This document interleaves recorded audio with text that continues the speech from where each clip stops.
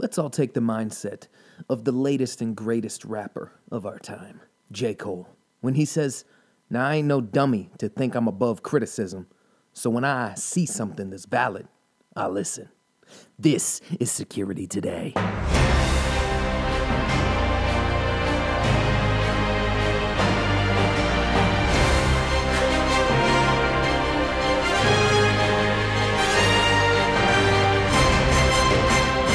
Welcome to Security Today, Episode 3. I am the security industry's most open-minded Uncle Bear. That's B-A-E-R. Follow me right now on Instagram and Twitter at Uncle B-A-E-R _ and this podcast on Instagram at Security Today Podcast. You already know what it is. You're here. Welcome back. This is Episode 3. We're in full swing of the season. If you're brand new to the show, I got good news. This is Season 2, which means you have a whole season to binge listen to and tell all your friends about, and your mother, right? She wants to know. And if you're back on this episode, welcome back, my avid listeners. You're becoming a Security Today Security Today pod head. I don't know what to call you yet. I'm working on a name. We'll get t-shirts. We'll form a dodgeball team. It'll be great.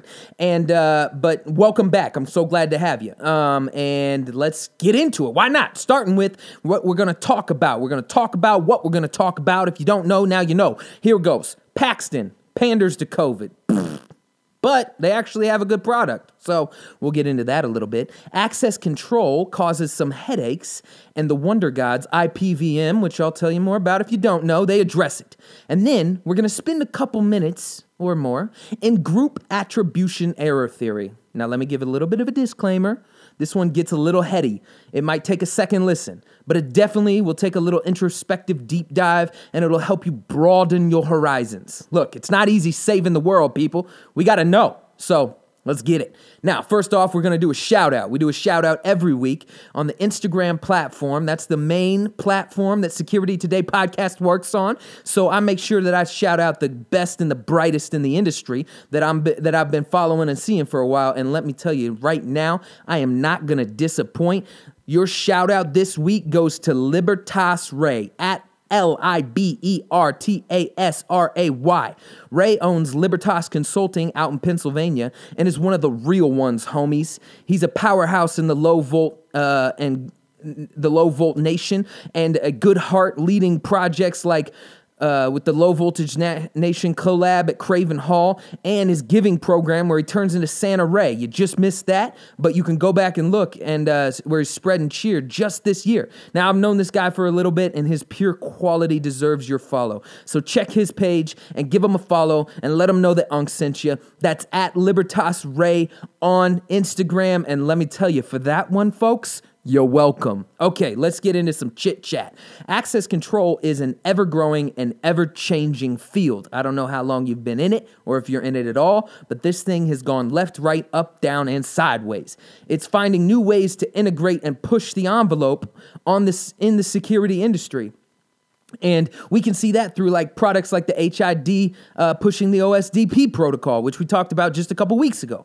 But IPVM asks good questions, and they attack issues of some of the headaches that it takes to install an access control system and what to look out for in the future. If you don't have an IPVM.com subscription, I'm going to tell you right now, right here, that you need to go grab one. All right, call it a late Christmas present or something. IPVM is independent. They are not driven by the dollars from an industry manufacturer or leader, and they test products all over the board, and they are honest about them. Unfiltered information is the most resourceful, and they do a really good job at trying to keep the biases and the filters off and just presenting the facts. So, after taking surveys and polls, when it comes to access control, the key problems that were cited are these problems. We're just chit-chatting a little bit about this, but look, most people said that it was either too expensive, it was dated software, difficult to use or integrate, and then the third problem was like old doors, worn locks, and mechanical parts. So nearly 75% of the integrators that took this survey call out many end users are unpleasantly surprised by the higher than expected estimates for access. And if you're in access control, you know exactly what I'm talking about. They're like, yo, man, I need the jams on this front door right here. I need the mag lock, the reader, the exit button and all that, and make it up to code. I want it on my phone. I want to be able to get alerts when I'm sleeping to let me know if something's going down. And you're like, yeah, that's no problem. An average door and access is probably $2,500, but what you're looking for might be a little bit more. Whoa. I was thinking maybe you could do this for like $350. Okay, we all know. We all have been there. And comments confirm this, like, quote, the cost for a proper system. We can do super cheap access control, but the clients are not aware of the limitations or features or cost. People think that they can do a door for under $1,000, and it's just not realistic. These are what the people were saying when they were doing this survey, the integrators, right? Another common issue mentioned was the lack of supported integration between systems and overall dated interference of cumbersome operation. So in some cases, a dated software platform lacks difference-making options like cloud or mobile, or it may require extended operation times to do minor tasks. Like enrollment was specifically mentioned as one example that took a long time in some of these dated softwares. Lacking factors integrations with other integrations with other systems can delay a sale even longer, as the customer may continue to look for solutions that don't exist. And finally, another issue is the door or the door hardware that doesn't work well or properly. Now, if you know season 1, you know we talked about the health of the door. This is a major component to access control. And if you're doing access, you need to make sure that in your site survey, you're taking notes, because if that door is warped or rusted, or the hinges are bad, or it doesn't fit well in the frame, or if it's, solid or fire rated or all this other stuff, you need to know that before you're just like, hey, here's the price to put a strike on it, because strikes over mags till the day I die. And that's definitely something that you have to look out for. So look, YouTube, Google, and conventions, they can all teach you a ton of stuff that you can really put ahead of yourself and get in that game. And I would encourage you to do that, because access control systems can be pain points. They can be headaches. We all know that. So getting as much information before and making sure that the customer has accurate information right off the bat, being honest about the situation, well, that's going to make all of those pain points and headaches just a little bit less. So figure out how to do that, and DM me if you got like something that you're like, oh, don't forget about this. I always forget about this, and this is what I have to do. So get at me on Instagram at UncleBaer_. Let's talk about our product highlight. Paxton came up with a solution by adding a feature to their Net2 platform. Paxton is an access control provider. It comes in the wake of COVID and the pandemic, allowing people to have a checkpoint at certain spots to gain more access into the building. So Paxton says, Checkpoint Control adds functionality to help Net2 users protect employees and visitors by monitoring and approving people as they enter buildings. The Checkpoint Control functionality follows on from Paxton's successful introduction of Net2 occupancy management and integration with thermal scanning hardware. So basically, you can partition off different points of your building, and then when they get to a checkpoint, they have it coupled with an automated or manual action such as a temperature scan that will ensure that you don't have a fever, and then it will let you into more of the building. Advertised as a COVID solution, this is the stupidest feature I've heard of. So your uncle has opinions. What of it? But this feature is something that could prove very useful outside the realm of COVID. Look, with the misinfo, crazy statistics, fear and loathing that this pandemic has brought onto us, it doesn't seem too applicable to make someone who works on an inner partition scan at the entrance, then at this checkpoint, or an employee that needs to access the inner partition at 10 a.m. have to rescan for a temperature to get it to another part of the building at 10:30 a.m. I just don't see this as a hot sale point, all right? Look, I get COVID's out there, but listen, the feature itself is very cool. You can have a sensitive part of your building or a partition the building where upper management is in an area that might interact with HR or a lowly call center, but you want to verify people who gain access to that.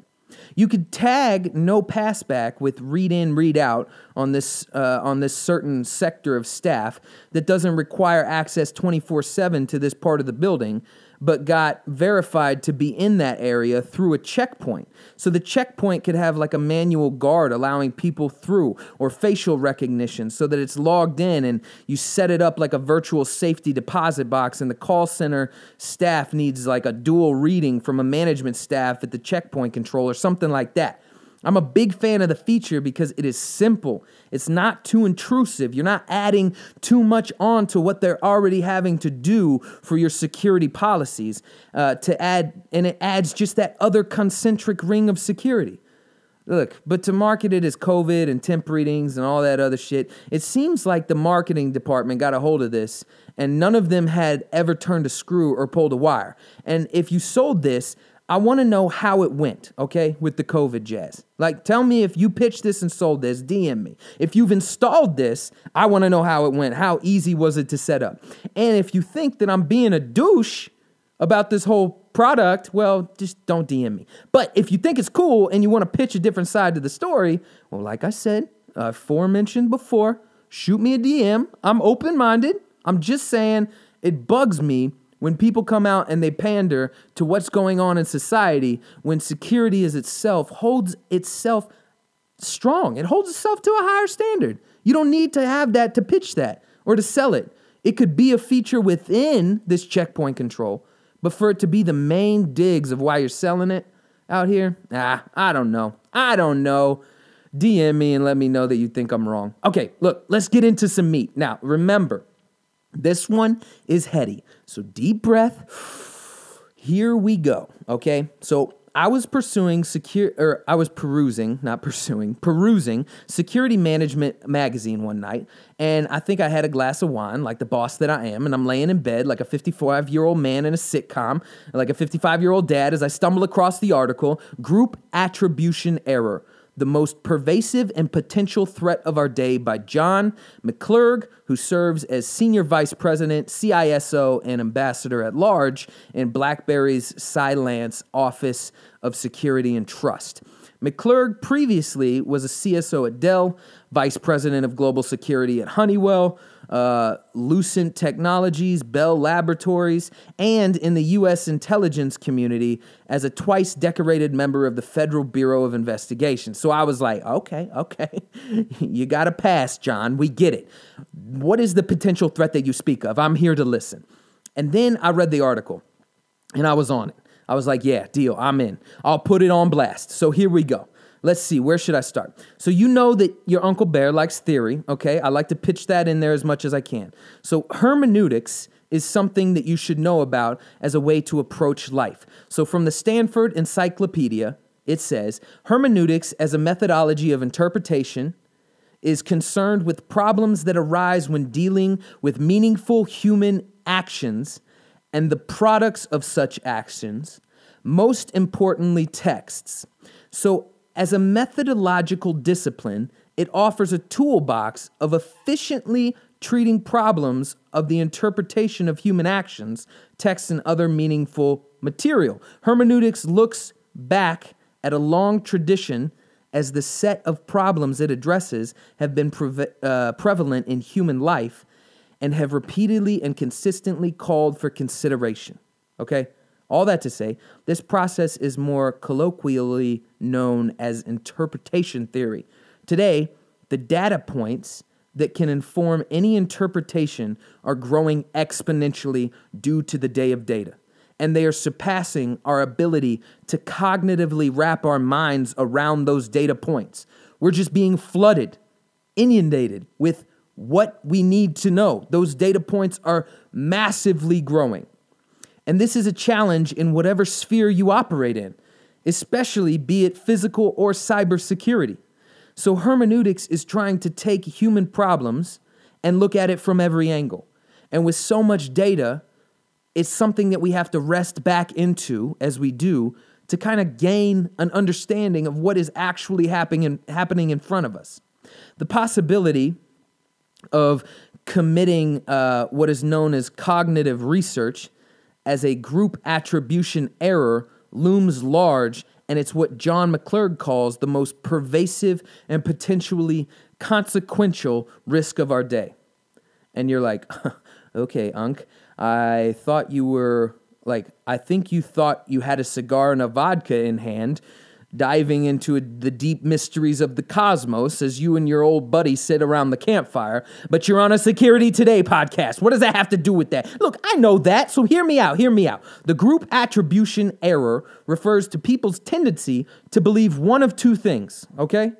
Number one, that the characteristics of an individual group member are reflective of the group as a whole, or that a group's decision outcome must reflect the preferences of the individual group members, even when external information is available suggesting otherwise.